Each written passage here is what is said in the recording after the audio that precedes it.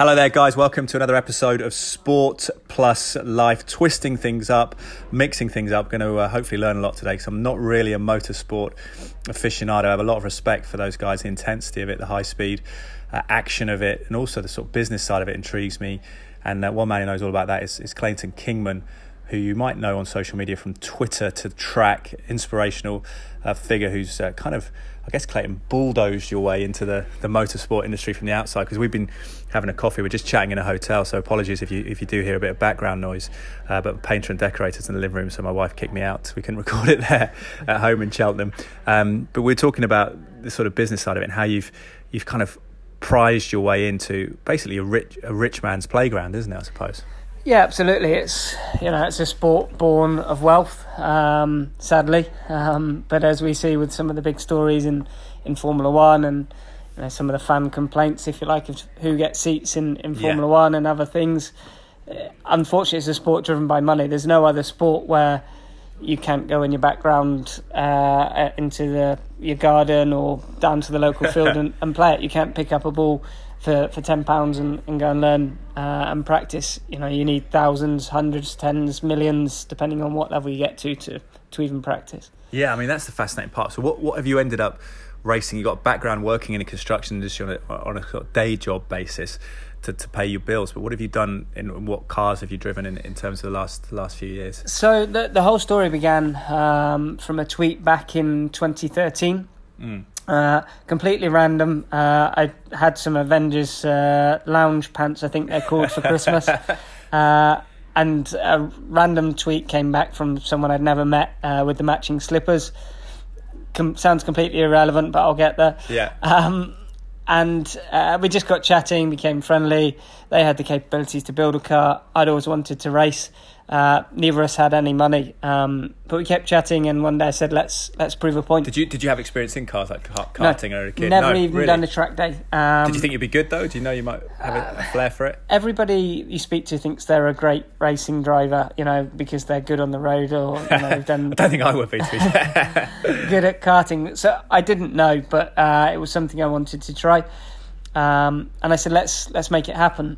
And I went out and built a whole proposal of sponsorship around loyalty and business services, because any brand could go and support an experienced racing driver. But this is where your transferable skills come in, I suppose. The fact that you've worked in sales and construction and the business side of things before, that must have been an asset to you versus someone who's coming into it cold and with no experience of selling themselves or anything. Yeah, absolutely. I think that's one thing that a lot of drivers, very good drivers, are not as good as they probably could or should be at marketing and building their whole brand profile.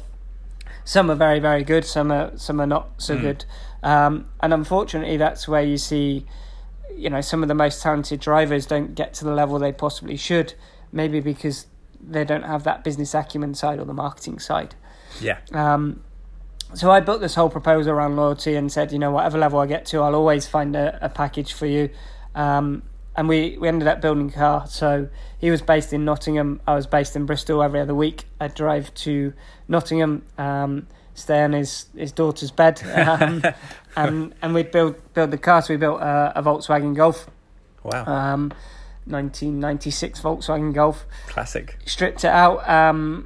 Did whatever we could. Begged, borrowed, I think I had a mate called Barney who had a Volkswagen. I think it was quite a Golf. It might be one of those Foxes he used to kick around in the 90s, actually. So, yeah. And then, so we built that and we decided to go racing. As I said, never done a track day. The first time I went on track was for my race licence, which I passed, thankfully. And then That must have been scary, though, to go for that after you put all the work in, to go for the licence and not quite know how good you were. Yeah, of course. It's you go there thinking, well, if I don't get it, what happens? I mean, I'd been involved in motorsport as a fan for years, and I knew quite a few drivers and various other people, so I had a fair idea, but you just never know. And one of the greats of British touring cars, Matt Neal, happened to be there, which is as a youngster, I watched Matt as a privateer winning races, so it was a little bit daunting, but his son was doing his race licence at the same time. Oh, okay. So we did that, and then we finished the car at 4:00 on the morning of my first race. Wow. And I slept in my car at Silverstone. Yeah. Went to the drivers. So they're all VW Golfs in this race? No, it's all Volkswagen. So it's it's called the VAG Trophy. Yeah. Complete mix, 2 different classes. And went to my driver briefing in the morning after a quick shower and about an hour's sleep. And we only had the budget for 1 set of tyres, so we had to look at the weather to decide whether to go wets or slicks. Cut slick, sorry. And it was raining, so we didn't have much choice. We went with wets, and to stay wet. We were almost late getting out. We almost missed our qualifying. Straight through scrutineering, I had to drive straight out on the track. Wow. And we qualified and we did reasonably well, but then the first race, it was bone dry the following day. So you had to, but you were stuck with the tyres, and that was it for the whole weekend. Wow. Yeah, so as you can expect, we kind of fell backwards, and I think we finished about 10th or 8th, which was we were happy with. First ever race, and the story spiraled from there. On to various other. Did mini driving as well, don't you? Mini cars. Mini challenge. That was in 2015. I did 2 rounds of the mini challenge.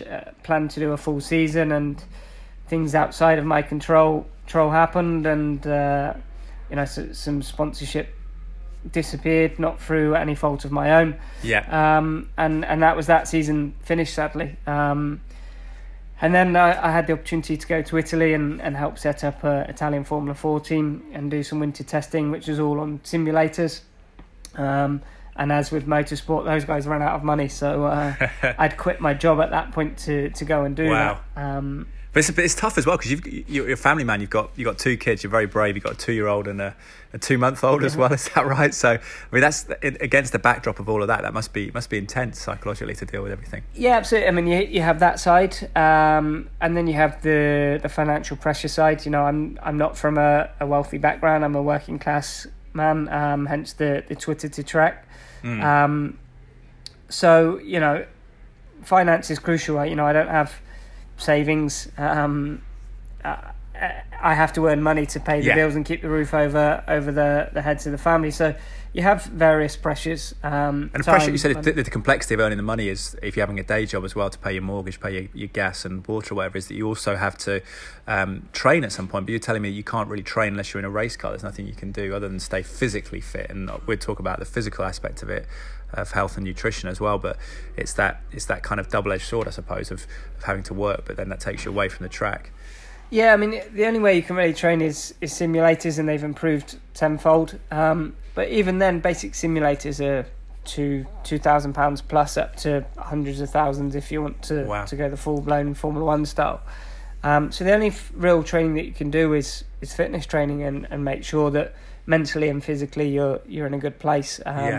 Because of the concentration required. So, it's like I said to you earlier when we're having a coffee, you can't just pick up the ball and go in your back garden and have a kick around. Well, it's funny because I cover a lot of boxing, and I've always been impressed with stories like Dillian Whyte off the streets. Even people like Joshua Boazzi fought this past weekend in London. He's now British light heavyweight champion. There's a lot of these success stories where they've been attritional. Obviously, there's a correlation because a lot of these guys get into trouble physically and then try and hone their craft and make a profession out of it. But it's very cheap. Until you become a professional, they do have to pay for trainers and stuff when they become elite, but then the money becomes, you hope, kind of commensurate with that.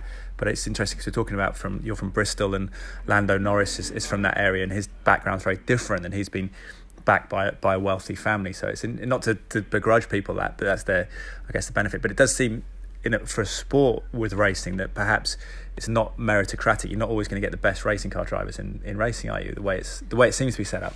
No, absolutely not. And as I alluded to earlier, you've only got to look at Formula 1 and the complaints of fans. I mean, one thing I would say is any driver that's competing at any level deserves to be there. So I get when I see tweets and various stuff from different fans complaining, they shouldn't have got a seat, or they've only got it because of money. No question, if you perform at an elite level, you've got to have a good degree of talent. You're not someone who struggles to pass your regular driving licence or something generally. Yeah. And they've still worked hard to get there nonetheless. And no one should ever take anything away from any of the other drivers.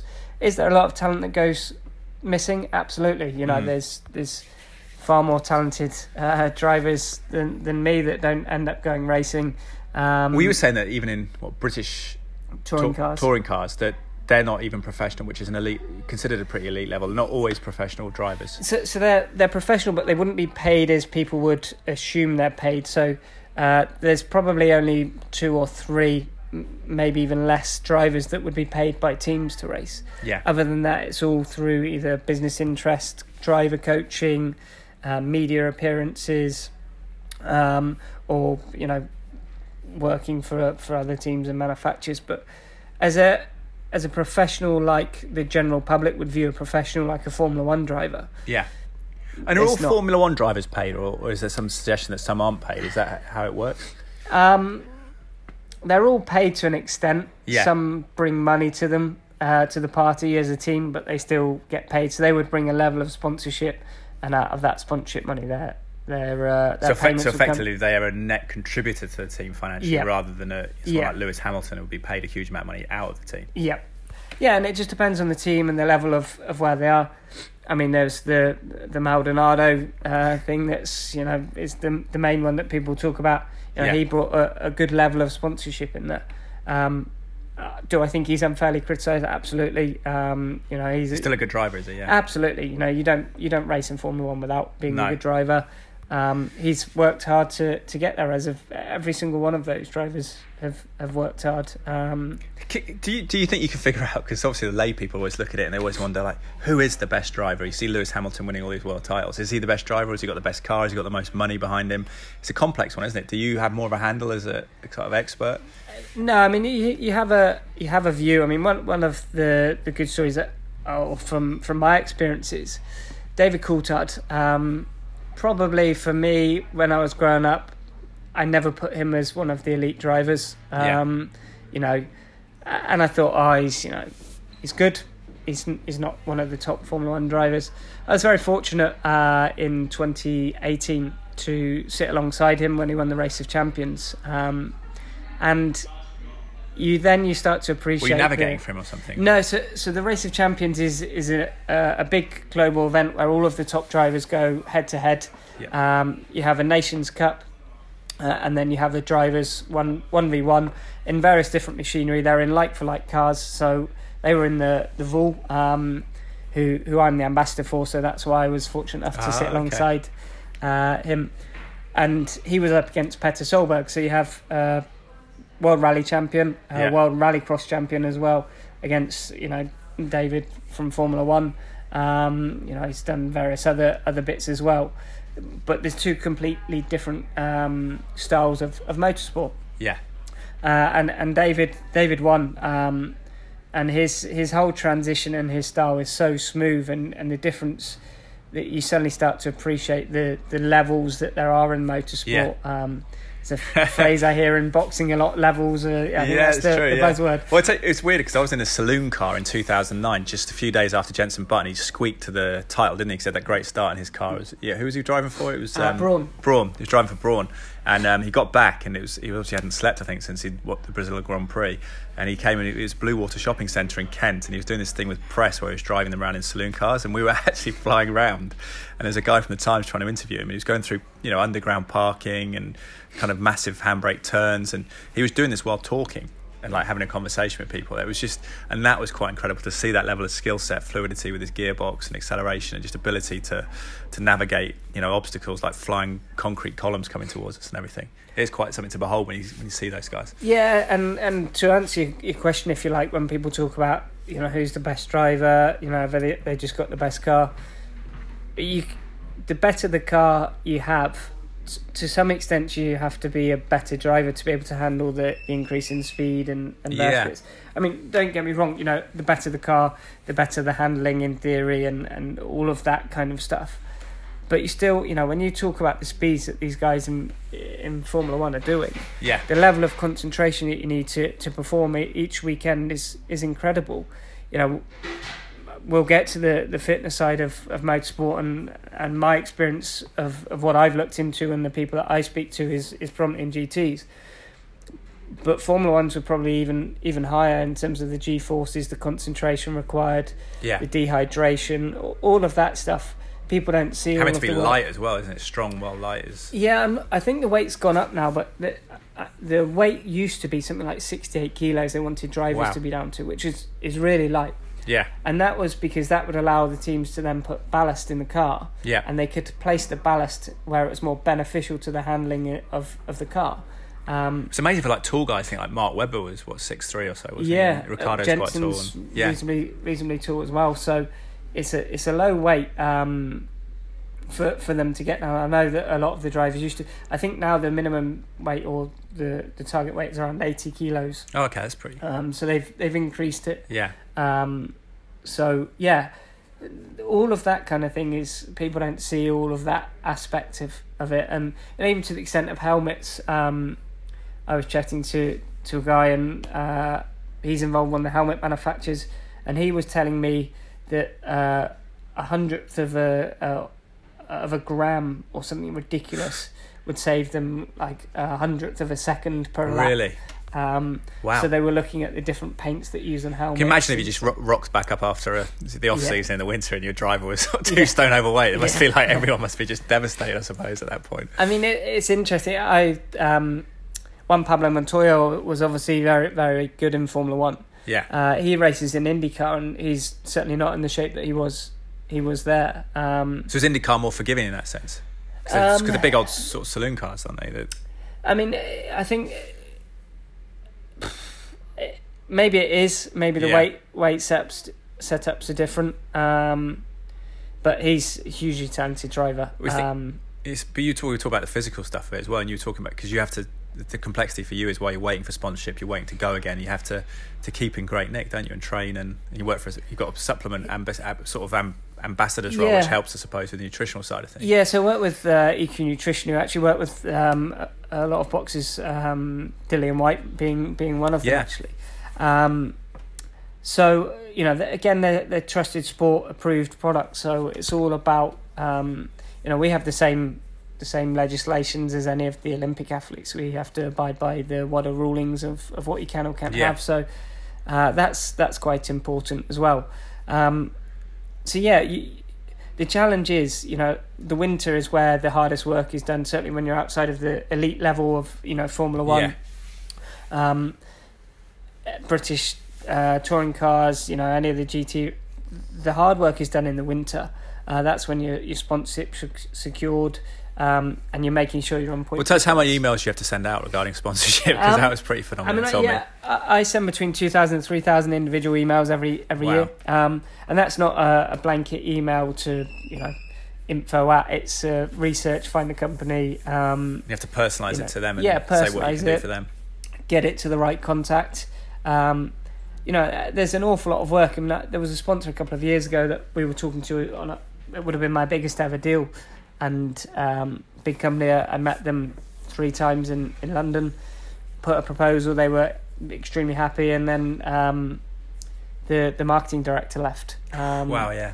And then, we were chasing. Quite often that happens in journalism, actually. An editor likes you to be a presenter for something, and then they leave, and the whole thing changes. It's interesting. That. Yeah, so then we put through to the other person that we'd met, and they kind of moved on to need to speak to this person. They changed departments, and it all just collapsed to around you. So you're in a position where you think, oh yeah, we're going to do this. Yeah. And then it can collapse at the 9th hour. And that's a difficult conversation with, I presume, with your wife or your girlfriend when you're back at home, and that's changed in the financial picture.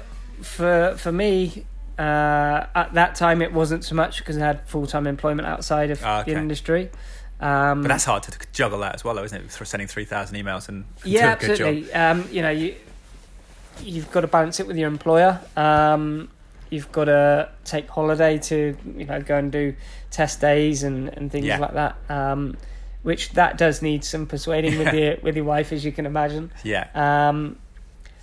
It's people don't see all of the work. I was trying to figure out the other week how many hours it is to how many minutes of racing, and I would probably say it's certainly for every minute. It's certainly an hour for every minute of racing. You need an hour of work off of it as a bare minimum. Yeah. So that's times 60. It's quite a lot, isn't it? Yeah. You think about it. And you're also racing for a whole weekend, so that's a huge amount of time. Yeah. So I'm talking of actual seat time. So for instance, most races outside of, you know, the Formula One and GT racing, but if you go to tin top racing, for instance, 20-minute races. Yeah. If you go to GT, hour stints. You know, if it's a 12-hour race, or you know, British GT's a 2-hour race. You've got and that's because it's so draining. Tell me, because you alluded to the physical stuff, but you talked to me about that before, and the calorific demands of, I suppose, your body going through so much stress while you're driving. Yeah.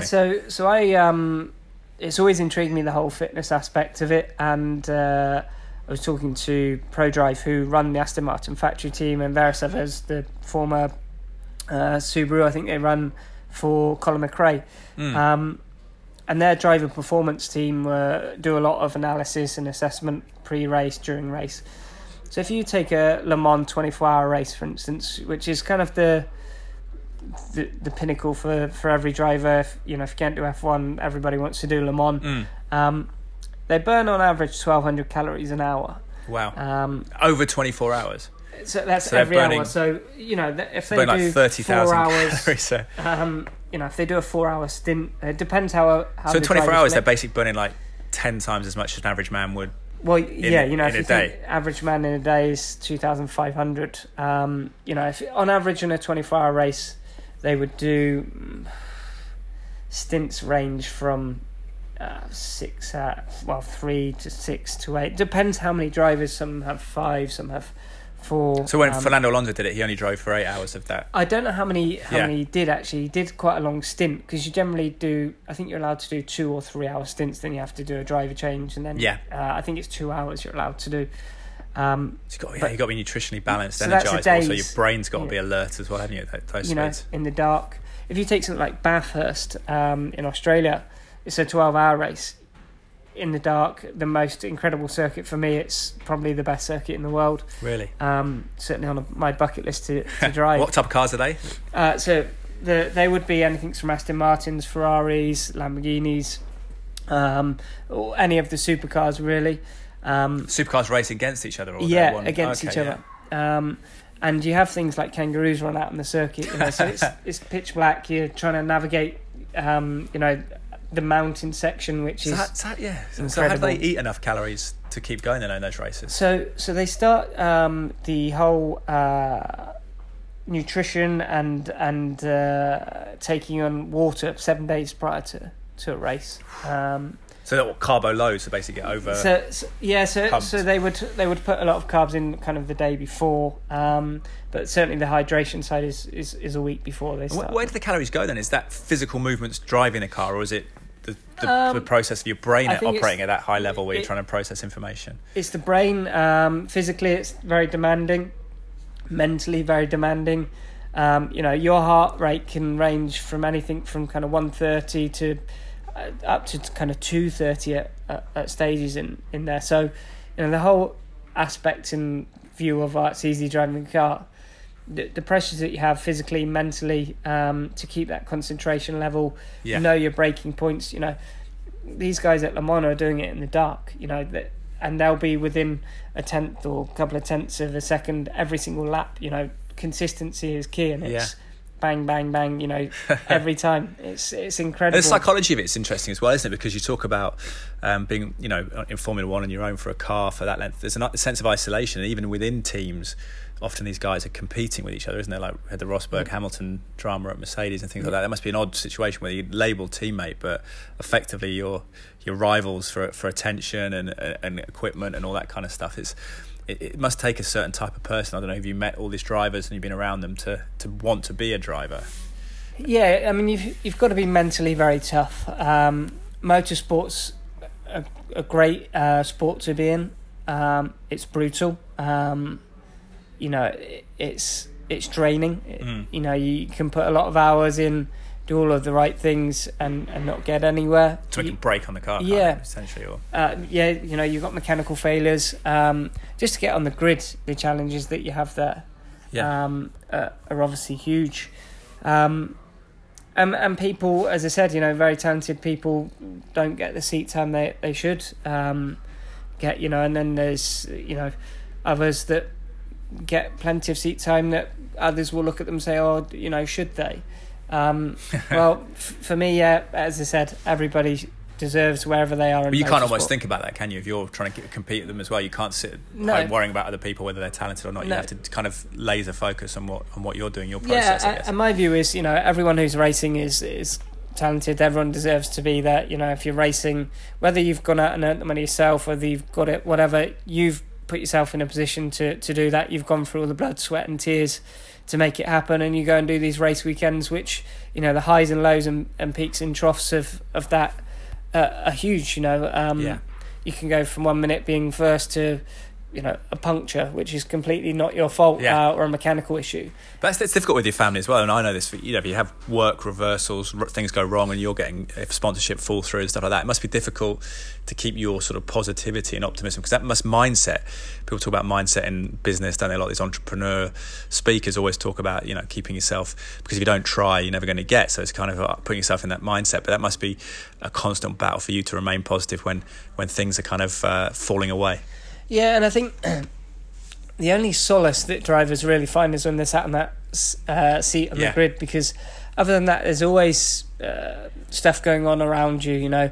You're always having to manage your sponsors at race events. You're always having to find new sponsors, keep your existing sponsors happy, find drives, make sure you've got a seat. You've got to save energy for the race itself as well at some point. Damage, you've got to have provisions for damage. The damage bills can be huge. And again, someone could hit you completely unrelated to your fault, and you end up with a £50,000-60,000 damage bill. Wow. It's how much money do you need just to have one race at, say, a lower level of motorsport, whatever you know more than me what to pick. I mean, the first season that I did in the VAG Trophy, we spent 10,000 including buying the car, but we did everything ourselves. Wow. And that was very, very low. Realistically, you're talking for a weekend £2,000 upwards. I mean, you could maybe go and get a real kind of club once level. You've got the car, it's £2,000 cost. No, so you could arrive and drive for 2,000. Okay. If you went to maybe a local club event, you could maybe get it for about 1,000, 1,500. But then you've got your race license, which is keeps going up, but probably about £150. A medical, £60 to £100. Yeah. Do you need insurance as well? Do you? You don't need have special to health insurance or not? You do if you want to make sure if anything, We've got to other countries, I guess happens. You have to maybe. Or there's no requirement, but another thing people don't realise is house insurance. For instance, if you own your own house and you die doing motorsport, most insurance companies you're not covered. Really? You have to check what the criteria, because it's classed as an extreme. Well, speaking to an ex-Cheltenham Town footballer actually, and I'm hoping to get him on the podcast, but he was saying that his insurance didn't pay out when his career ended with a back problem, because they said it was an unnatural movement. It was at training, but he was bending down. He was a central defender or something. They said it wasn't a football injury, so it didn't pay out. So, I mean, that's a scary thing. Is when you hear about that with pet insurance and stuff, don't you? That you're never quite sure. Yeah. You put all this money into it and you get this mindset of security, but actually how secure is it? And are you better off trying to save money? It's a tricky one. Yeah, it's difficult. I mean, I've always said, when I started this whole journey, I'd never put my money in, A, because I don't have it, and B, you start to spiral. It's about habit. It's like gambling, I guess, in a way. Yeah, once I've got this money, so I'll just go and put it into X, Y, Z, and that's the challenge. You're not necessarily spending your own money, but you always have that huge amount of risk every time you get out in the car. Thankfully, touch wood, motorsport is pretty safe, as you don't hear of that many tragic incidents, really. Because the safety criterion, the whole developments of cars. Do you need a bit of, and it obviously will change, I guess, in fatherhood, because I think it all changes for all of us, but that complexion change, you have to have a little bit of a do and a dash and a sense of risk and an enjoyment of risk to be a racing car driver. But has that developed in a space having your kids the last couple of years? Do you think about that more? Or is it in the moment you're there, you're in flow? In the moment, you're kind of in the car, focused, man and machine, and you kind of shut everything else out. Of course, it's still in the back of your head, but the moment you start worrying about risk is the moment you become a danger on a racetrack for me. Yeah. you have to have an understanding of element risk. But if you start, it's almost like people on the road who are like over hesitant, and you're not sure what they're going to do, and this sort of thing. They're going to pull out, they're going to stay, or that suddenly becomes a sort of confusion for people. Almost you prefer people who are just authoritative and just drive through, don't you? Yeah, I mean, you have to obviously. You have to respect the risks that are there, but you can't worry about every little thing and that, because you just become a danger and you'll never be competitive. I mean, I've raced and I always race pretty much having to race with budget in mind. Yeah. And there's so many drivers that have to do that. Does that budget apply to fuel as well? Do you have to manage fuel? No, so it does become part of it, but fuel's not a huge budget in the kind of racing that I do. Yeah. But it's the damage budget. When you're racing, in the back of your mind, knowing that if you have a big accident, you can't afford to. So do you go into races thinking I can't win this? Have you ever been in a race where you thought I can win this with the budget, the car I've got, or is it a case of doing the best relative to your resources, which is an interesting mindset? Yeah, I mean, you never go in not thinking you can win. You always think you can win. Otherwise, what are you even there for? But I mean, is it more proportional to what you've got in hand, in a sense? Yeah. I mean, you need to. Formula One, they must feel like that. No one seems to think that guys outside of Vettel or Hamilton at the moment can win. It seems to. No, I mean, I think if you spoke to every driver, do they believe they could win? Absolutely, they do. Do they believe that they can win in the car they've got? I don't know. That's kind of it's always a challenge, but you've always got to believe you can win. And if you're not convinced yourself that you can win, then it's great taking part. But really, what's the point? You might as well go and do a track day, in my view. And in motorsport, anything can happen. You look at some of the British touring cars last year. There were some incredible races where changes in weather brought people that otherwise have been relatively further back on the grid up to winning races and second, thirds in races. And that's the joys of motorsport, is that anything can happen at any point. You could have if it rains, some people love it, don't they, as well? It's interesting when Jenson Button, he used to love rain. Yeah. I think it was the key. Drove through fields and stuff. So where are you now? We're sat in this Hotel de Van in Cheltenham. You've got your guns out. You're looking fit. You're looking in good shape. If people could see you, we'll put a picture with the social media stuff. But you've obviously been training over the winter. Are you still looking for a sponsorship? And what event are you looking at? Do you look at the event and then try and get sponsorship, or do you look at sponsorship and then look at which motorsport to go for? Yeah, I mean, it depends, because you have people come aboard and kind of angle stuff in a direction. I'm always looking for sponsors at the moment. Some stuff we're working on the winter didn't quite come to fruition. One thing that I have, which is kind of, I'm constantly working on building my brand and exposure and opportunities with my sponsors. So even when I've not raced, it's all about driving that value still. Someone like APM Customs, who've been with me since the very start. I'm always kind of going, right, okay, where can I do this? Where can I do that? And building my network. So, the last couple of years have not been great racing. I say that, I still got to do some great things, but I've not done a full season. You're at Goodwood Festival of Speed when you're doing it. Yeah, 2016 I got to drive the James Hunt Lotus 59 from Rush. Nice. And that was an interesting story, and that kind of shows the highs and lows of motorsport, if you like. And he was like a Lothario, wasn't he? I mean, presumably in the physical demands of Formula One, you can't party like he used to party. Or I don't think you could now, no. Yeah. But so I'm always working at. 2015 had been a challenging year, as I explained, and I met the guy by chance that owned the Lotus 59 that was used in the film Rush with Chris Hemsworth, and I said, look, what are you doing with it? And he said, my father wanted to drive it at Goodwood, but he passed away. I think it was a month before I'd met him. Yeah. So we don't know what we're going to do with it. And I said, well, what if I can get it to Goodwood for you? He said, if you can get it to Goodwood, you can drive it. So I went and made lots of phone calls, lots of emails, and said, look, I've got this amazing car. Can we bring it to Goodwood? So you mean get it to Goodwood? You mean get a spot for it at Goodwood? Yeah, because you don't just apply to Goodwood and you don't pay an entry fee. It's kind of very selective of who can come and who can drive and various other bits. So I managed to get it there after 6 weeks. The call one, they said, "Yep, we'd love it there." Who's driving it? I was like, "Well, can I drive it?" And they said, "Yeah, you can drive it."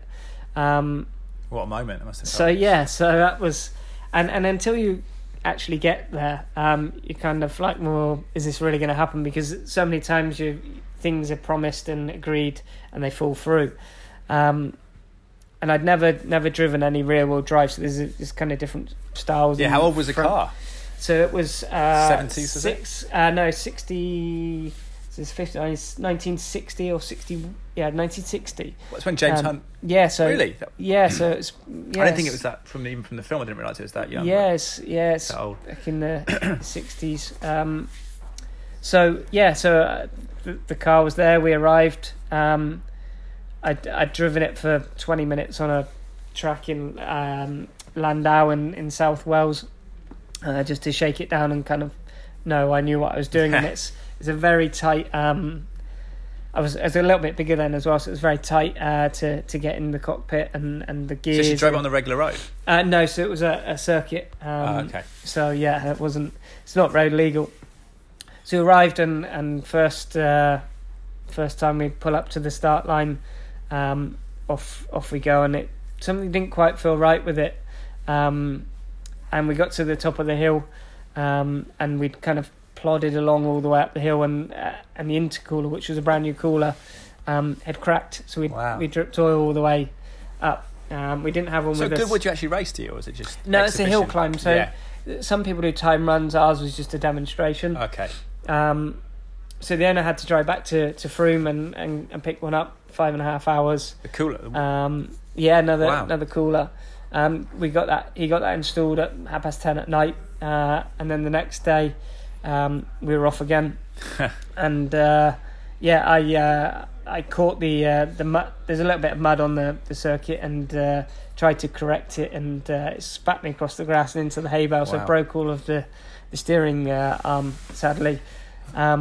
But again, back to Frome he went, got the parts. Why Frome? Is that with Lotus? That's where he was based, so they had all their spare parts. And then Sunday we finally managed to make it happen. And the owner's ashes were with me in the car, so it was quite a nice moment. James Hunt? No, so the owner of the car. Oh, right, okay, John Arnold, his ashes were with me in the car. So that was a nice... Don't drop those. Nice moment, yeah. Wow. And it was an incredible. I mean, I met Ian Poulter at the event actually, which is a really interesting story. So, I sat eating my lunch in the drivers' club, which was really cool to be part of. Wow. The drivers' club. You've got He's a motor car fan, is he as well? Massive fanatic. Yeah. So he owns. He's an Arsenal fan as well. He's been a golfer. Yeah, unfortunately, football isn't his strongest point. But someone had asked for a photo with him, and they were struggling, so I offered it, and I knew who he was, but I couldn't quite remember the name. Yeah, it's funny when you see sports people who, in the context, you know, Ryder Cup player Ian Poulter, golf star, but then when you see him maybe in plain clothes or not golfing clothes, not on a golfing screen, it's weird. Strange that happens to me all the time. Actually, with sports people walk into Sky Sports, but obviously you've seen them millions of times on TV playing their sport, but in a suit or a t-shirt looks completely different. He had normal trousers on, so that was. And he just came and sat down on my table, and we were talking about my whole story and racing, and we've stayed in touch ever since, and he's a great guy. I absolutely admire him for what he done. It's a tough psychological sport. I mean, you could compare that in some ways to racing, couldn't you? The individuality of it, and the fact you kind of competing with people who I guess are your friends are on tour with you. Yeah, absolutely. And if you look at Ian, I think it was 2017. He had a really difficult year, and I remember speaking to him about his clothing brand. Oh yeah. Said, what are you doing with it? I've seen you shutting it down. Can I get someone to take it on? And he said, no, I'm shutting all of my business interests to focus on golf. And he got himself back fit from his injury. And 2018, obviously Ryder Cup year, he got himself in the Ryder Cup, and he had a phenomenal year. And it's that whole focus mentality. He's very driven, very focused, and for me, that's some of the traits I really admire. Very down to earth. lovely guy. And so what, I just wonder whether, is that a role you could see yourself, whether, I don't know whether you still have ambitions of being like an elite driver doing that for a job, or whether you would think at this stage, would you, your experience of kind of, beating your own drum, being a marketer, you could work for some of these guys and their businesses. Sports marketing seems a real natural fit for you. Yeah, absolutely. The whole marketing aspect, that's what I've been doing as a consultant for Vol. I just put together their global 3-year sales and marketing strategy. My ambitions are still the same, and however many years tick by where maybe I'm not doing a full season, I'm doing the odd event, and maybe sponsors come and go or whatever. I still want to compete at the highest level. I still want to get as far. That's just what's in me. Yeah. I have no intentions of. So you just want to know at the end of the day that you didn't leave you want to go to whatever level you get to, you'll be happy with. I suppose it's the time you decide that when you've had enough, I guess it's. Yeah, absolutely. I mean, my aim, as probably pretty much every driver, is Le Mans. Is it achievable?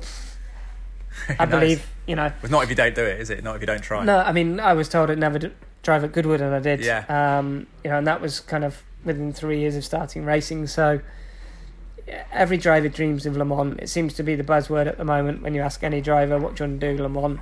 Did you respect Fernando Alonso for leaving Formula One and wanting to do a bit of everything and done Le Mans and Indy? He'd had a tough few years at McLaren, and it comes back to the whole thing of, if you don't believe you can win, are you doing it? Why are you doing it? And I think that was probably a part of that was with Fernando. And doing the different disciplines, though, is a way of cementing your skill set, isn't it, in a unique way? Whereas you say in Formula One, for example, if you're in a really good car, no one's ever going to quite know in a different circumstance how you deal with it. It's a bit like the I liken it a bit to the Messi Ronaldo argument, in that if you sit and do it in Formula One and you don't go and do anything else. Me as a driver, I know that they've obviously hugely talented, done amazing things. What Fernando's doing is showing that he can go and get in any car, any type of car, and go and win races. Yeah. Messi can't do it on a cold night in Stoke, is what everyone said, wasn't it? That was the argument. So the whole argument of Messi Ronaldo is Messi's done it in Spain and that's it, but Ronaldo's gone and done it everywhere. So who's better? For people, because we talk about sharing it, very interesting health. You work for EQ Nutrition, and I had a sports science background, which I'm trying to kind of get back into a little bit. What tips do you have for people wanting to be racing car drivers in terms of health, supplements, and also mindset? Do you meditate? Do you sort of go through visualization before you race? What's the process? Yeah, so fitness wise, you've got to be fit. It's basic CV fitness, isn't it? Yeah. A good mix. So I just started working with performance physics. Simon Hayes, who's used to be the PT for McLaren Formula One team. He's worked with all of the top drivers, and then I was working with a PT that was more aesthetic, kind of bodybuilding aspect. So we're actually bringing that all in together. So Tommy Owen, my PT, I went to school with him, ironically. Him and Simon are now working together to build a program that gives me the performance that I need, but also the aesthetic appearance that I need to get a good balance. Yeah, aesthetic experience, for the brand and stuff you want to look fit. So for me, working with EQ Nutrition, they work with Olympic athletes, so they appreciate that a sports physique, if you like. Yeah. Then you have your own personal ambitions, but equally, if I need to be in a certain physique for a certain level of racing, then that comes first and foremost. But if I can balance it and it doesn't... it's quite complementary, isn't it? You just have to be relatively light. I guess you don't have too much muscle on. Yeah, light. Obviously, the more muscle you have, the more energy you burn during races and you need. So yeah, that's key. Mentally, I have a regime before I race. I literally just headphones on and go for a walk. Music on. Don't speak to anyone. And but you need to focus, and focus is difficult in this society, isn't it? I'm recording this on my phone, but often we're getting messages and distractions. I guess you do sort of just zone out and zone in. So I kind of visualize what I hope will happen. Other drivers do different things. Some work with mental coaches, some do meditation. What would I say to people wanting to get into motorsport? Mentally, you've got to be very strong. For every... Believe in yourself, haven't you? Yeah, you've got to accept the knocks and get back on the horse straight away. And there will be lots of them, and you'll think you've done something, and then it will fall down. You've just got to keep banging those doors. We were saying before we started recording, it's difficult because I have this with sports journalism. People say to me, I want to get into it, I want to do that. And I think of, my wife, I think of all the christenings I've missed, birthdays I've missed, working weekends, all the friends I've lost touch with. And it's a sad, but you work in sports journalism, I work out of sync with everyone else. So that can be a rub. And obviously I'm not risking myself in a racing car or the boxers I speak to getting box my ears in. But it's sometimes difficult, isn't it? I mean, you were talking about this when people want to emulate you. Do you recommend it? Because if without knowing someone else's psyche, it's very hard to say, yeah, go and do it, and then you find out that 5 years later they're miserable and just want a day job. Yeah, I mean, I would always say, create your own dreams and follow your own dreams. If that's to be a racing driver, then do it. The glamour of any job, and I would imagine it's the same with football, boxing, whatever. Yeah. The glamour that you see in front of the camera and the face of it, there's a lot of blood, sweat and tears that have gone behind that, and you've got to be prepared. Enjoy the process, haven't you? I think you've got to enjoy the dirt. Yeah, you've got to be prepared to face that and go through that. It's tough, no question. With or without money, it's tough. At any elite level of sport or any good level of sport, it's tough. So you've got to be prepared mentally to take those knocks. But as I say to everyone, never let anyone tell you can't do anything. It's one of my favourite quotes from Pursuit of Happiness, actually, Will Smith. Oh yeah. And I believe that, the amount of times people said you'll never do that, or you can't do this, or you can't do that. We can limit ourselves quite a lot, can't we? If we're not careful. Yeah. We can sort of say that we accept things as facts that other people tell us. Yeah, you've got to believe in your own ability and believe in what you're doing. And with social media, sadly, you'll get a lot of negativity. But you get connections like through social media, which you did as well. So that's the flip side, right, of modern life, I think. Yeah, absolutely. So you've got to kind of ignore the negative side and use positives. I've grown my network substantially over the last 3 years when I've not really done much racing at all, apart from some great events. Yeah. And I've built, a great catalogue, and I've managed to get myself at events, Grand Prix Bull, which again this year I'll be at, maybe not driving, maybe I will drive. Where's that? It's at the Hurlingham Club in London, so it's the week of the Formula One. Everyone gets in tuxes today and stuff like that. Yeah, so last year David Coulthard demonstrated the Red Bull, and the previous car, not the drink. Yeah, the drink was there too. Oh right, yeah, I'm sure it was. Yeah, as obviously lots of other drinks. Yeah, available. And the year before that, I drove a different James Hunt car, the James Hunt Hesketh Dassel, at the event with Pierre Gasly in the Red Bull. Awesome. So I spent some time with Pierre and Tiff Needell and Eddie Jordan. So I've got to do some amazing things, and that's all through building my network and growing that. And as I said, I'll be back there this year. It's for the Prince's Trust this year. And they've got a real humdinger of a car to demonstrate, which I sorted through my network and how I've grown my profile and the connections that I have. Yeah. That's... Well, we connected through LinkedIn as well, didn't we? So it's interesting. It happens everywhere, I think. And LinkedIn's an interesting social media platform. It seems to be a relatively healthy one, that people are putting content up and connecting, but not necessarily as much sort of trying to drag people down. Yeah, I mean, obviously I have a Twitter to track story, but I don't really use Twitter that much. Well, let us know where the best place to follow your story is. Yeah, absolutely. So my Twitter's at Clayton Kingman, and then on Facebook I have / Clayton Kingman Racing, and LinkedIn is my big one. That's where I do a lot of my stuff, because I just find it's a great platform with the network that I've built. It's changed now as well, isn't it? A lot of content sharing and articles on there. Yeah, it's really good for all of that aspects, and I think the people that I have in my network are high net worth company owners, brand owners, businesses, brands, and that's where a lot of the opportunities arise for people. For me, it's a great driver for sponsorship as well, and to showcase my platform. I really should try and grow my Twitter more, to be honest. Well, it's good to update people on there as well, maybe on how your things are going, and maybe even a YouTube video or something like a blog or Instagram. So to update people on where you are and where the sponsorship hunt's going. Yeah, absolutely. So I've done a few blogs and or vlogs, I think they're called now. Yeah.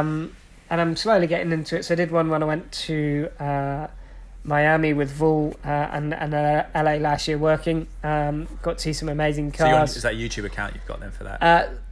So it's on my YouTube account, which is just Clayton Kingman, I think. I don't even know what it is. Google it, it'll come up. Google Clayton Kingman. Yeah, there's not many Clayton Kingmans in the world. And then I did some at the Race of Champions, in Mexico this year, where we launched the Double R, and met your fellow colleague, Mr. Croft again. David Croft, yeah. I sort of see him occasionally at Sky Sports as a Formula One commentator at Sky Sports, but he used to actually be a sort of regular presenter at BBC London when I was coming through, so that's where I worked Crofty quite a bit. Yeah, he was tapping up for a car for Formula One, so... But so I'd met him the previous year, but we had a good chat and various others, so that was really cool. And then I was out in Finland a couple of weeks ago at an ice driving experience, Juha Kankkunen Driving Academy, which was the most incredible place. So what's your favourite car then? What would you... Either road car and a race car, what would you go for? If I could have any road car... I've never driven one, but the new Aston Martin Valkyrie looks pretty incredible. And I've always grown up as a big Aston Martin fan. Race car, I don't really know. I'd love to have a go in one of the new TCR cars. I'd love to drive a Formula One car. It's not something you can just get in and drive. Yeah, it was not be fun to. Yeah. Maybe an LMP3 car, which is a Le Mans prototype car. That would be a great one. Or the Aston Martin GT3, that would be cool as well. So yeah, I think I'm definitely a bit weird. I think because we had a Mini Cooper Sport that was an absolute nightmare. It cost us loads of money, but I actually still have a soft spot for minis at the moment. Got a BMW 1 Series and a Kia Sportage for the family. But it's been a pleasure speaking to you, Clayton Kingman. I think it is an inspirational story. The fact that you've kind of pioneered and persevered through all these setbacks and kept the 3,000 emails over winter to keep persevering. I think that's kind of inspiring, not only for people wanting to get into motorsport, but I think for people wanting to get into sports journalism, my line of work, I think it's very similar. Maybe hopefully you don't need to do 3,000, but I think that's for modern life as well. There's a lot of who you know, not what you know, and I think that's a huge part of it. So that's inspirational. The fact you've got to do that and live the dream. And also, I know you messaged me yesterday, you were at the ballet with your little girl, which I've got tomorrow, so I know you're trying to be a good dad as well, so appreciate it. And it's a great story, and we wish you the best of luck finding the next big ride, the next sponsorship. Yeah, thanks. It's I always enjoy sharing my story. I go back to my old school. Any businesses that want to do inspirational talks or anything, then I always try and help out and do that. I always believe in giving back. I've always worked with a charity every year. Ironically, the Rio Ferdinand Foundation last year. Brilliant. And I'll work with some kind of charity this year. So yeah, I mean, any businesses looking for someone who's not just going to put your brand on a car and will generally bring you business opportunities and growth, then get in touch. Knows how to get attention in the attention economy, isn't it? Yeah, absolutely. Now, so feel free to get in touch. I'd love to speak with you and see what opportunities I can create for you. Well, I appreciate you coming up, and luckily you live the north side of Bristol, so it's not too far from Cheltenham, but I do appreciate your time. Cheers, mate. Thanks. Thank you. Hello guys, welcome to another episode of Sport Plus Life. Thanks for listening and clicking on the button. I'm Ed Draper, sports broadcaster in the UK, back on the boxing beat, which has been, alongside football, my main sporting love outside of my day job as a broadcaster for Sky Sports News, which is kind of all sport. But I'm in a gym in Sutton in South London, Raptors gym, where Isaac Chamberlain, a British cruiserweight, has been going through his paces. Isaac, you all right? Great session there. It's nice. It's nice for me to watch. But how are you feeling? You recovered from that? It's a good workout. Yeah, it was very good. It's a pleasure to be here. And it's a pleasure to bring you along as well to come and witness me training. What can I say? Yeah, it was just good to get back into it. Because obviously I've been training for months on end with no rest. So it was good to just take a few days off just to clear my mind, relax my mind while Angel was in Dubai with another one of his fighters. Yeah. So it was good to really, take a bit of rest mentally and then come back. So I came back and I'm a lot sharper as well, so it was just good to get back in there and punch again. Yeah, it's tough, man, because you had quite a big 12 months or so. You had the big domestic fight against Lawrence Okoli, a lot of big build-up to that. You ended up getting defeated in that, but then you came back and beat Luke Watkins. But you said you're still working on kind of the next opponent. So how's it all been physically? Because you want to peak, don't you? But I suppose you look in great shape. So you're ticking over at the moment. Yeah, right now I'm just ticking over. Just planning what the next move is, and the people behind me, they're just planning what's going to happen next. you know, Yeah. the opponents, and there's going to be a big announcement coming very soon. So I'm just waiting, just biding my time, and just Yeah. taking everything day by day, because I think that's the main thing. Just take things day by day, step by step. You can't really look too much into the future, because when you look too much into the future, you forget the now. Yeah. So I just think it's good to just sit back, take my time, and just work on what I'm working on for that day. You have to focus on the process, don't you? Because I suppose in boxing you have long-term goals, but you can't live in the future, because it can kind of drive you crazy, I suppose. Yeah, definitely. Just trust the process. You know, that's the main thing. Just trust the process, knowing that, you know, it's just, you just have to just be consistent with it. You know, that's one of the things that's really, that's really stuck with me, and that's one of the character traits that I've had since I was a kid. I was always consistent. Yeah. You know, I was always consistent, always in the gym. Like, no matter what happened, I never really got sidetracked. There's times where I could have been sidetracked, you know, but I just kept consistent, because boxing was a place where when I'm in the gym, it's just a different feeling. You know, it's like you get away from everything. I feel like I'm at peace when I'm in the ring. Do you find it almost like people talk about meditation? Do you find it puts you in that present moment? Yeah, You stop thinking. It's escape from overthinking. Yeah, definitely. It's just when you get in the ring, you just flow. You're just better. You be yourself. You know, I think boxing gave that voice to a lot of kids that had low self-esteem. Like myself, when I was young, when I was like 12, 11, I had low self-esteem. I didn't really believe in myself. Yeah. The only reason why I kept coming to the gym, because the coaches kept saying, you can be a champion, you can be something. And I never heard those words of encouragement from anyone, not my mom, not teachers, not no one. So that's why I kept coming back, so I can hear those words of encouragement. And they give people that can't speak, it makes them express themselves through boxing. Yeah, you have mentors in that as well, don't you, I suppose, as a kid? Definitely. And boxing can apply to everything in life, you know. If it can apply to a lot of things, you know. If you can look up, you can get up. If you're on the ropes, you can bounce back. If you get knocked down, you can get up again. Yeah. It all applies to life, you know. If you look up, you can get up. Is that Les Brown, the motivational speaker? Does he say that one? That's It's good. It's good, man, you know. And it's just learning to love it. You know, Johnny Nelson told me as well. He was just like, don't forget to enjoy what you're doing, because when it's gone, it's gone. Yeah. Well, he was threatening to come back, wasn't he? In his 48 of the other year when Marco Huck was there. So that's the thing. Like, he always said that, always enjoy what you're doing. You know, enjoy the process. Yeah. Because you only get one chance to do all of this. You know, so just enjoy it, because you're gonna be pissed off if you're like in the future and you didn't enjoy what you're doing. Yeah. You didn't have fun with it. If you go, some people believe in reincarnation, but if you think you've got one life, you may as well enjoy it and make the most of it. It's interesting you say that, because I don't know whether it happens in boxing, but certainly I work in TV, and there's people in TV who are good, do a solid job, but don't always enjoy it. They get stressed out still by being on live TV, and sometimes you get that maybe in sport, that someone's good at a sport but might not necessarily enjoy it. Have you found that sometimes? Or boxing, do you have to be so dedicated to you have to be there? so dedicated, you know. You have to be just so dedicated. And with boxing, it's not even about motivation anymore. Like, I think I've done it for so long now. It's not even about, do I have to get motivated to do that? I just do it. I think the main thing to be a top athlete is consistency and discipline. Just be consistent and be disciplined, and you'll have the plan there. You know, motivation, I think we've passed that, because I'm basically living my dream. Yeah. You know, as a professional fighter, you know, and I have a mind where I'm always trying to be better. You know, I'm always trying to be better. How do I get better? How do I improve? Does that bleed into other parts of your life as well? Like, if you become boxing, you become skilled at that, you become disciplined elsewhere, Yeah, and definitely. perhaps you become like kind of, when you leave boxing eventually, maybe it'll give you that intent to set goals in other lines of work, be it business or whatever. 100%. It makes you think, do you know what, I've worked hard and I've gotten this far, you know, and I've dedicated myself. You'll probably think, what else can I dedicate myself to?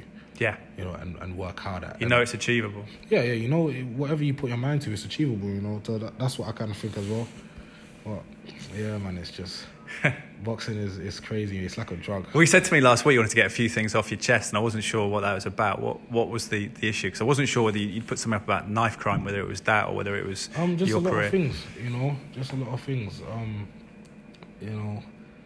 Especially with like even with what you said about knife crime, like it's a joke. Like it's getting out of hand now. And this is why your personal history with you. This is why you got into boxing. Yeah, I got into boxing because my cousin, when I was young, I was about 11, 12 years old. My cousin, as soon as he passed his GCSEs, he got into an altercation with another gang because obviously he was in that lifestyle, and he got stabbed in the heart, and obviously he passed away. And a lot of people, a lot of his friends and even my family, it was a really, really sad time. Yeah. Because it was a really sad No, time. I can imagine. Yeah, to lose a child is terrible, but to lose it in that way is it's even worse. It's horrific. Have your family recovered your aunt and uncle? I don't really ask. No. Obviously, it's really sad. Even though it was a long, long time ago, but it's really sad. You never really recover. Yeah. And I believe, look at this guy. Oh my God. Your trainer's just singing as he down the stairs. Yeah, he's just singing. He always sings my name. He sings my name. But yeah, what can I say? Like, it was a really sad time, and my mum put me in the gym because she realized that I was kind of going down that route as well, because it's kind of inevitable. You become a product of your environment. But you said you don't almost have a choice in that situation either, because of the fact that everyone is, that's where you live, that's in your face, that if you don't stick up for yourself to a certain extent, you will become reclusive. You'll get victimized. Do you know what I mean? So you have to really defend yourself and act a certain way, so you can just. It's like in prison probably. You're like, if you get victimized on the first day, then that's the worst thing you could probably do. Yeah. Do you know what I mean? So it's just. So you need to get some measure of respect, but you don't want to get involved in that, because what can change the culture there? Do you think getting kids more into sport, more focused about something, disciplined? They shut down a lot of youth clubs. They shut down a lot of youth clubs. They shut down after school clubs. They shut down football academies and basketball play. Like, if kids know each other, they're not going to want to stab each other. And youth clubs and stuff, it brought all the kids around the area together. It brought everyone together. And they're shutting the one thing that was getting everyone together. It makes no sense. Do you know what I mean? They were shutting everything down, and it's kind of a joke. It's a joke, man. So I'm just thinking, what's the one thing that was keeping the kids together? You're closing it down. So what do you expect? Like, people, these kids, they're more likely to stab someone they don't know than to stab someone they do. Yeah. Do you know what I mean? Well, it's a wasted energy, though, isn't it? To be involved in that hate game where you're hating someone else who's probably a lot like you as well. It's probably got a lot in common. That, like you say, if you played sport with them or you sat down with them and had a conversation, you realise that you were similar. It's that them and us thing in society, isn't it? And one of the worst things as well is the social media, because now if you go and have a fight and someone gets there's for example 2 14-year-old kids, for example, have a fight, and the other guy beats him up or whatever. Back in the day, it was like, okay, whatever, it's done. But now, because of social media, they'll upload it on Instagram, and everyone, you're not just laughing. So you're publicly shaming someone. Yeah, publicly shaming. And that's what makes these kids retaliate and be like, do you know what? I can't take this embarrassment, and I'm gonna have to go and stab him or something. Yeah, you know what I mean, that's what they. Do you think these kids who perpetrate the crime, do they know the severity of it? Are they going to take someone's life potentially? I think they're just in the moment of the anger and the rage and stuff. I think that they're just in the moment. I don't know what they're probably thinking. Yeah, it might be the music, it might be something that's fueling it, but when you're stuck with your own thoughts, like, no, I can't let him do this to me. No. Every time I go on Instagram, somebody is laughing or making comments or making funny jokes about me. Yeah. Do you know what? I'm gonna flip it. There's no escape, is there? I suppose when I was a kid, you could go home and you didn't see kids over the weekend until the Monday morning, and then your house was kind of a sanctuary. Whereas now you're constantly plugged in. Everywhere, everyone has social media now. No one really plays out, plays football and rides bikes and stuff. I think my age was the last era of doing that. Yeah. So now, that's a shame. Yeah, it's crazy, man. Now everyone's on iPhones and PlayStations and stuff. Yeah. Do you think boxing, one of the things it teaches is a sense of what violence is and what the impact is when you get hit, but also a respect Yeah. for people? Because it seems when you come into boxing, everyone shakes hands, everyone's friendly. It definitely shows respect because everyone can fight. Yeah. Everyone can fight. Yeah. Do you know what I mean? Everyone in the gym can fight. So of course it shows the respect that, listen, you know how to handle yourself. They know how to handle themselves. So it's like a very mutual. And it's respect. based within rules as well, isn't it? Yeah, definitely. And they know what it's like to train, and it's mentally tough being a fighter. And I think that's because of how tough it is that you get everyone's respect, especially in the boxing gym. Because we all know what we've been through. As a training camp and fighting and sparring and all of that stuff. Yeah, you said that sort of thing. You said your mum was the one that pushed you into boxing. I mean, she was obviously, I guess, prophetic in doing that because it's worked out so well. But how much do you sort of thank her for that decision to push you into it? Yeah, I definitely thank her a whole lot. Because I don't know what I would have been doing. I probably would have went down that same road. You know what I mean? I definitely would have went down that same road and probably been in jail or dead or whatever. I don't know. Yeah. Because I'm the type of person that, if I'm on something and I want to be the best at it. Yeah. You know what I mean? That's why when I'm training differently now. I want to be the best. I want to be world champion. I want to have world honours. I want to be an elite level fighter. I'm working towards that. So in whatever I do, I would have wanted to be the best at it. So if I was going to go down the wrong road, I would have been the worst. Do you think parents, because your mum had that influence, do you think is parenting a big part of it? Can they help before the kids get to an age where they start hanging out in those groups where there may be gangs? I think communication is the key. Communication is the key. You need to communicate with your kids. Especially growing up with African household or even Black British households. There's no real communication. Really? I mean, yeah, there's no real communication. Is your heritage from Africa then? Or? Yeah. My parents are Congolese. Okay. But I was born here. Yeah. So it's like, I think, I don't know, because obviously I was the oldest. My mum had me at 17. I was the oldest. It's a challenge, yeah. Yeah, so obviously it's a bit difficult. And she kind of raised me on her own. So it's kind of like, I'm like the experiment. Do you know what I mean? Well, you worked out all right, pretty much. But that's hard when you're a kid yourself, pretty much. So I've had to grow by myself a whole lot, though. I've had to grow by myself. At least, thankfully, I was very wise when I was young. I was very streetwise as well when I was really young. So I've had to really work out a lot of things on my own. And it kind of worked out for my favor. But it was good because I was in the gym from 11, 12. If I wasn't, then I don't know what would have happened. Yeah. Well, you're a voice of reason and calmness on social media, to be fair, and you're often, talking about the futility of all the knife crime and the deaths and things like that. But you see things sometimes like Dillian Whyte's obviously a great example of someone who's brought himself up from the streets to do well. But there's almost there's a bit of beef on social media between him and Lawrence Okolie recently. Do you think boxers have a responsibility not to engage in too much, I guess, kind of animosity? What's your take on it? Because it's difficult. You have to sell fights as well, don't you? Yeah, it's difficult. You have to sell fights, but obviously, we understand. I think they kind of understand it's show business. Yeah. Do you know what I mean? It's show business, and sometimes you can get drawn into it a bit too much. Becomes a bit like WWE, isn't it? Yeah. It comes like WWE, but it's. I think as long as no one gets hurt. Yeah. Do you know what I mean? As long as it doesn't go beyond the ring, then it's okay. Because you don't want boxers fighting outside the ring, do you? You don't want. No, it's not even the boxers that I find. It's like people, like the people around them, attached to them. Yeah. Yeah, people around them. They're gonna be the ones that's fighting, or they'll take it serious. Yeah. Do you know what I mean? Because obviously they're thinking like, you're talking all of this shit. Yeah. Yeah, and you're gonna say it, and then obviously, and you're with them, you're gonna be like, no, I have to do something about that because of how. So you're trying to show off to your entourage a little bit sometimes, or just keep face, yeah. So it's a bit mad.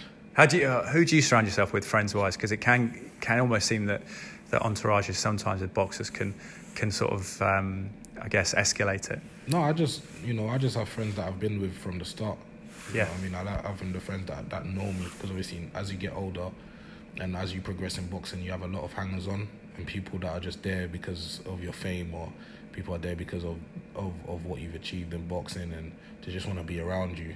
Yeah. Or just to post or to post pictures on Instagram that they with you and stuff. Do you know what I mean? But I like being with the people that I've been with from the start. Do you know what I mean? Yeah. So because they know me the best.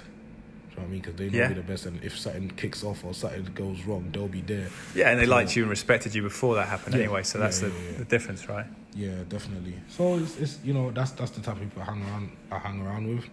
You know, I don't really go out much, because if I go out, sometimes it's a bit too much, man. Really?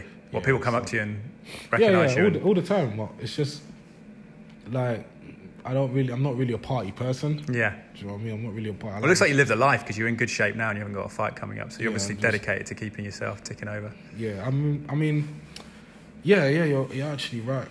You know, and as you get more experience in boxing, like I don't think fitness is kind of a problem, Yeah. because you kind of learn how to breathe through the rounds. Like you go the 10 rounds, 12 rounds. When you're that level of a fighter, you kind of know how to breathe and pace yourself. You through keep that your 12 emotional rounds. state a bit less because I remember Darren Barker saying when you first start boxing, it's because you get this adrenaline rush, like anything you do for the first time when the lights come on. Even though you've trained hard, you almost overtrain because you have to prepare yourself. But once you've experienced, I guess you don't have that emotional kind of rush quite as much when you go into the ring.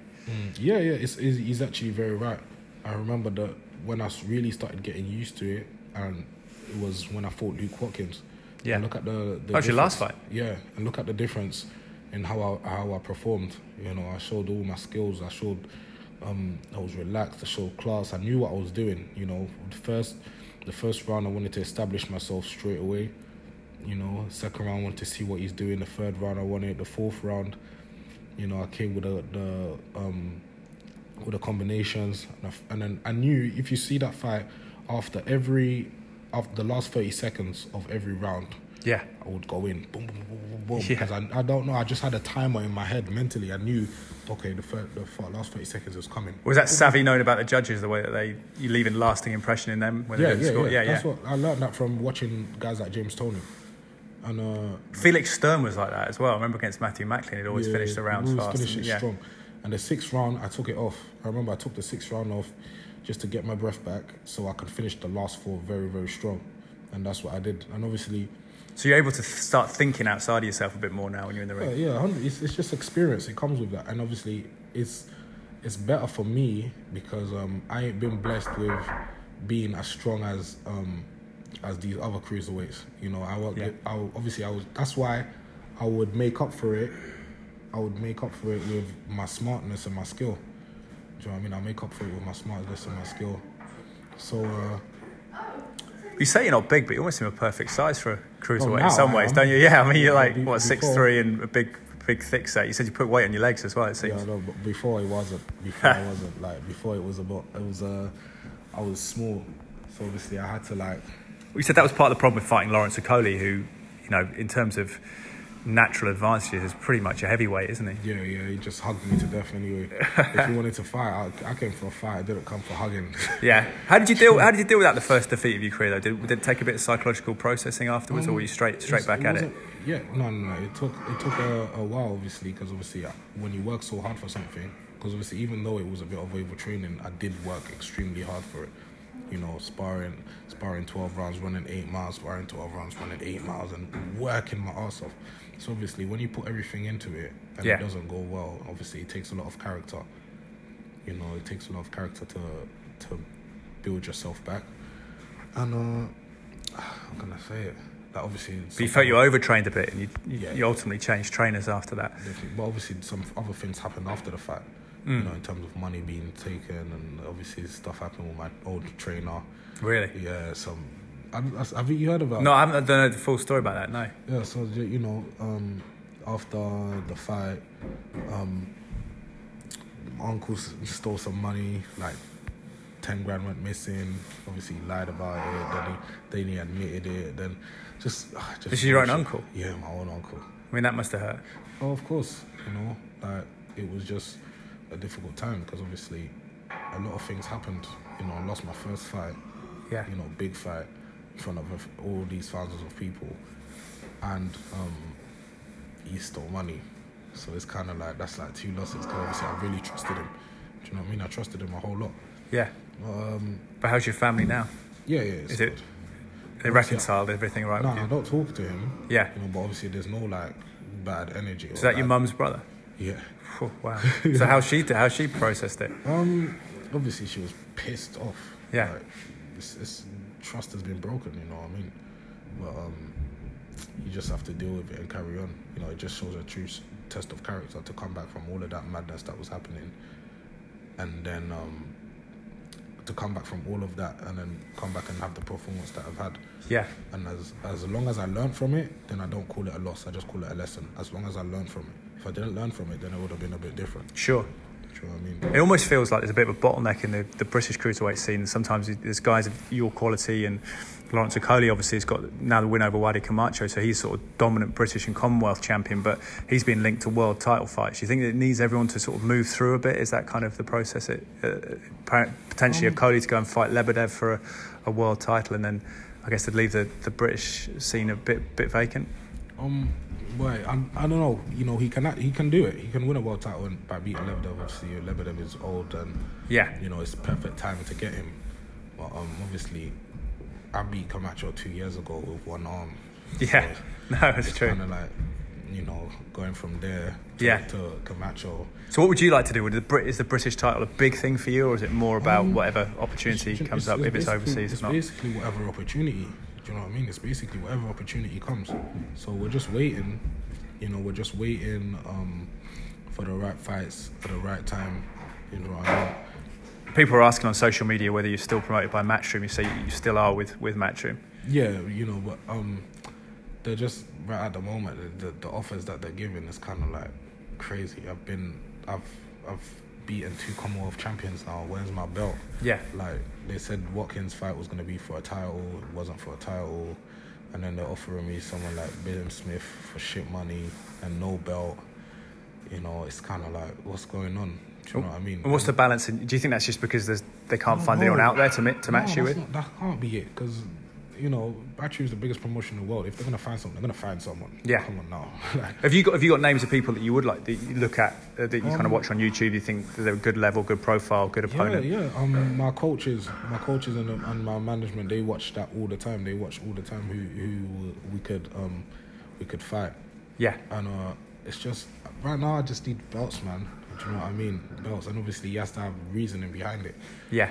Do you know what I mean? It has to make sense, like, because if you look, like, there's a Google thing that you can see how many times you've been searched up. Like, me and Lawrence, most searched for out of everyone. Everyone else I'm fighting, no one really knows them. Yeah. Do you know what I mean? I can sell tickets. Like, I can sell a whole lot. Like, man, like, when I fought at the O2, everyone was there for me, basically. Yeah. Do you know what I mean? They were all cheering for me. So what does that show? Got a good fan base. I can be a household name.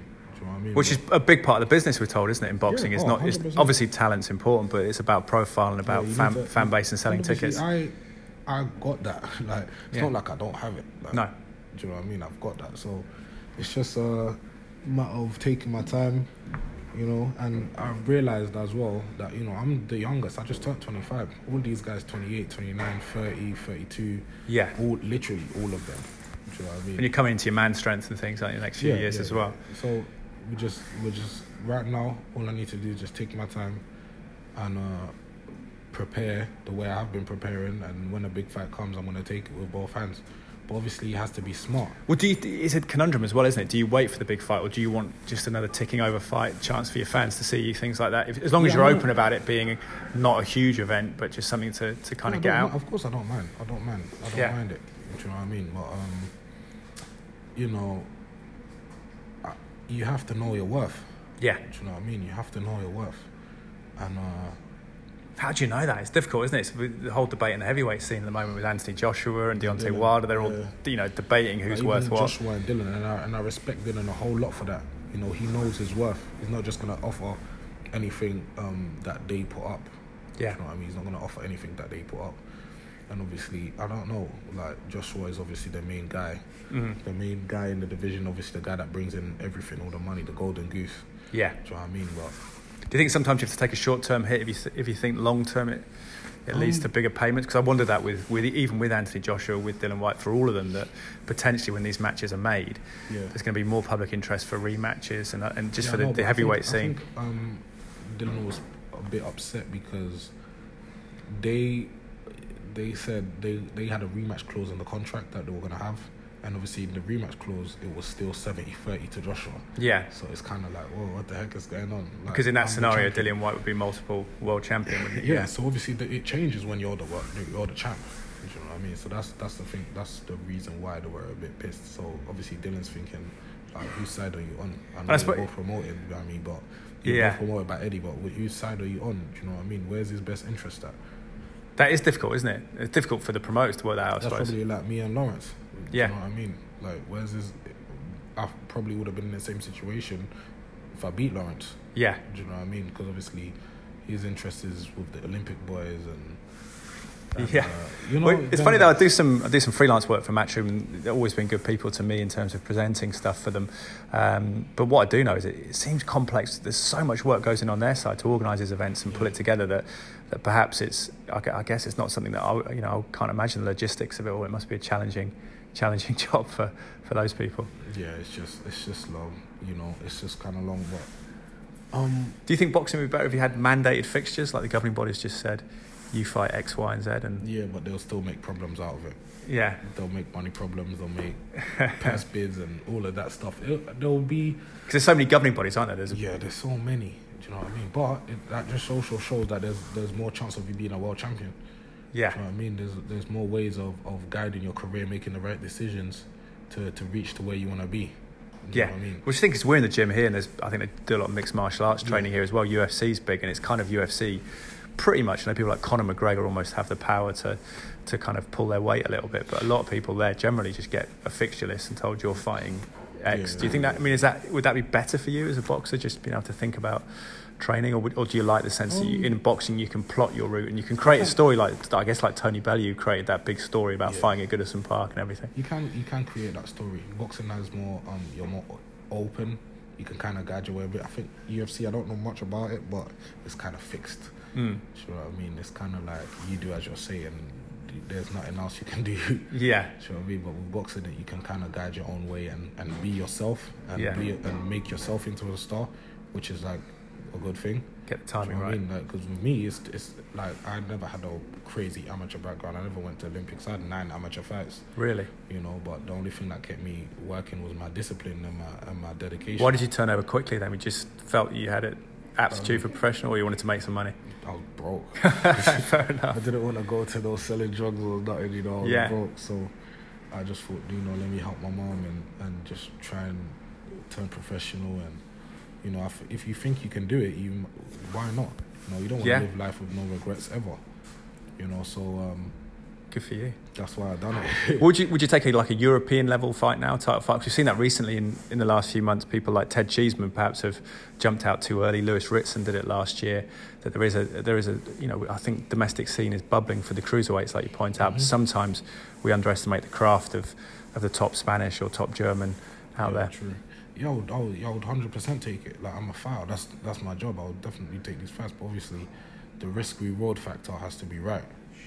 Do you know what I mean? The risk-reward factor has to be right. Like, for example, the Billam Smith fight. I got offered Billam Smith, for no title and crap money, April the 20th. But coming up in the O2 Arena, which is if it was for a belt and a good money, 100% I'll take it. It has to make sense now. But would you be confident? You'd be pretty confident winning that fight, would you, presumably, as well? Definitely. Come on, man. I'll definitely be confident winning that fight. Look, I've changed so much as a fighter. Do you know what I mean? I've definitely changed so much as a fighter, and that's put me on watch a whole lot.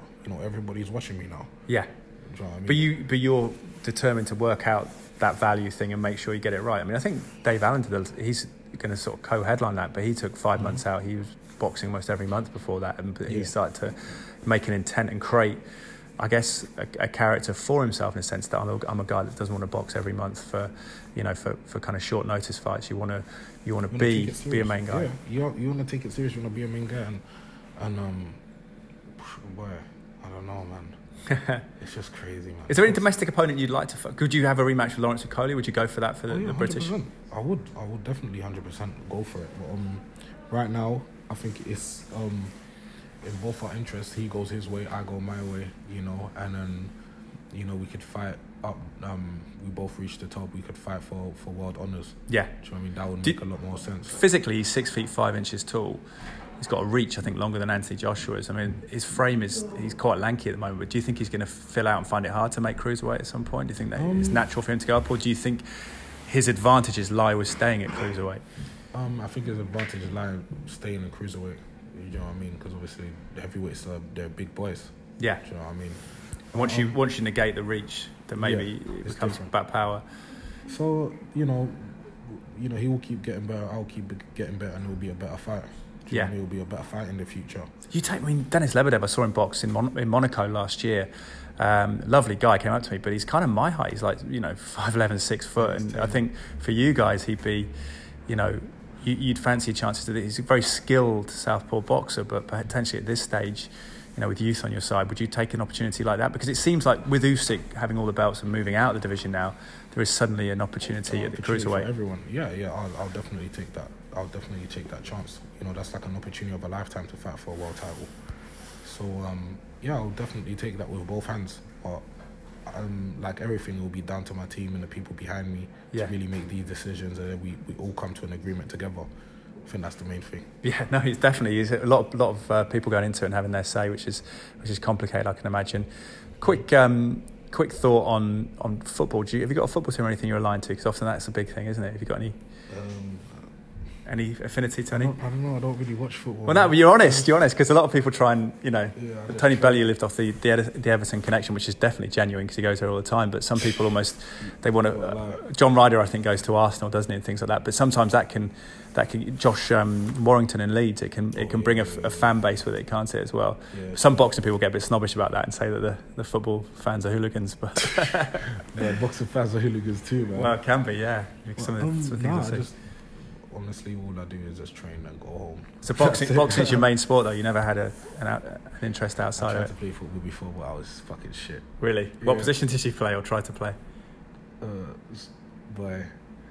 used to play in school, innit? Yeah. So just in the playground. Yeah. Anyway, yeah. Probably a good rugby player, actually. But yeah, just going back to what we started about the talk, what would your advice be to anyone out there who's listening? Because there's people who look up to you from South London in particular, but I think urban communities all over the UK where they're struggling, where life's tough, where you've got opportunities that seem slim to progress, and perhaps you're mired in gang stuff, in rivalries and tensions, you're getting wound up on social media. What would your advice be to them about how to navigate that time of their life? Because the reality as well, that time comes and goes, doesn't it? And everyone grows up eventually, so it's just getting through it. Just find something you love and just work at it. Find a career, find something that you really love, and just keep going and keep plugging away. It's not gonna get easy. It's gonna get easy, but at the start, it's gonna be hard. At the start, it's gonna be hard. It's gonna be tough, but you just have to grind and just keep working and grinding out, and you'll reach where you want to get. You'll reach where you want to get to. That's like the main thing. Yeah. Do you know what I mean? So. And is it physically? Just you said you can't be victimised and be sort of the weak member of the community, but by the same token, is it a case of turning the other cheek and just thinking if you have to stay indoors for a while, get through your teen years and study or dedicate yourself to a sport, whatever it is? I wouldn't really say that, because you don't want to be like imprisoned in your own house. No. Do you know what I mean? So just be sensible about situations you go to. Sensible, just be streetwise, and sensible about a lot of situations that you get into. Do you know what I mean? That's like the main thing. Yeah. And don't be afraid to talk. There's like even in boxing, talk to your coaches, talk to your trainers, like have that communication with them, because obviously that helps a lot. Yeah.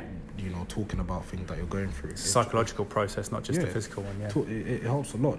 Talking about things that you're going through, because the coaches and stuff, they've all been there before.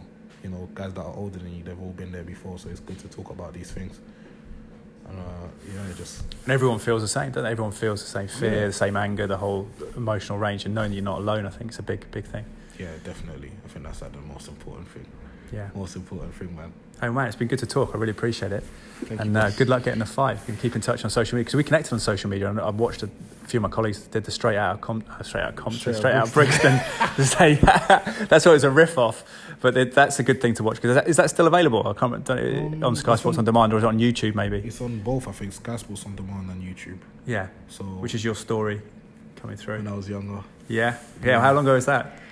2 or 3 years? No, like 4, man. Is it 4 years? 4 years ago, I saw it. Was like wow, was it around your professional debut then? Yeah, I think it was my 3rd fight. And how did that come about? Because I know Donal O'Keefe and Ed Damrell from Sky Sports. I think Tim Hobbs. Yeah. Because obviously I speak to Tim a whole lot. Yeah. You know, and Tim was like, yeah, man, look, we should try and get a documentary going about you in Brixton or whatever. And I was like, oh, okay.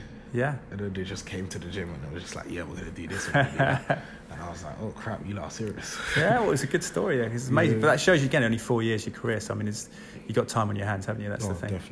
Definitely. I've got a lot of time, but I just have to, at a blink, it could be 30. Do you know what I mean? So it's just... So, like, I'm 37, so I'm going to be blinking in 40. But not fighting, luckily. No, but it's, it's just... I just have to stay committed and stay grafted.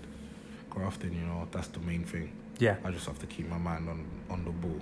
And be savvy about your money as well. You said you're going to invest in property, you're going to buy a place, which is good, right? Because boxing, it's easy to just spend each purse. Yeah, it's true. It's easy to just splash, but my mum is onto me so much, That's so good. Right now I'm just sorting out my mortgage right near the gym. So just you're buying literally, so because you want to be right by the gym here, don't you? You're not from far away in Streatham, Brixton or whatever, but you want to be down here in Sutton, close by. Yeah, and it's a great investment as well. A great investment. Just be smart with my money and just just be wise, because I've seen a lot of fighters. They're at the top of the world and they're coming back down, and then they're working to get long time retired, aren't you? Yeah, it's not good, man. Yeah. It's not good to just... Well, get in, make some money, keep your health and be an inspiration like you are, yeah. Straight, you're right, man. Well, don't need an economics degree, but I think London property is always a solid investment, so it sounds a good move. It's expensive, though. Yeah, no, that's why I moved out. Well, good luck, man. Take care. Thank you, boss.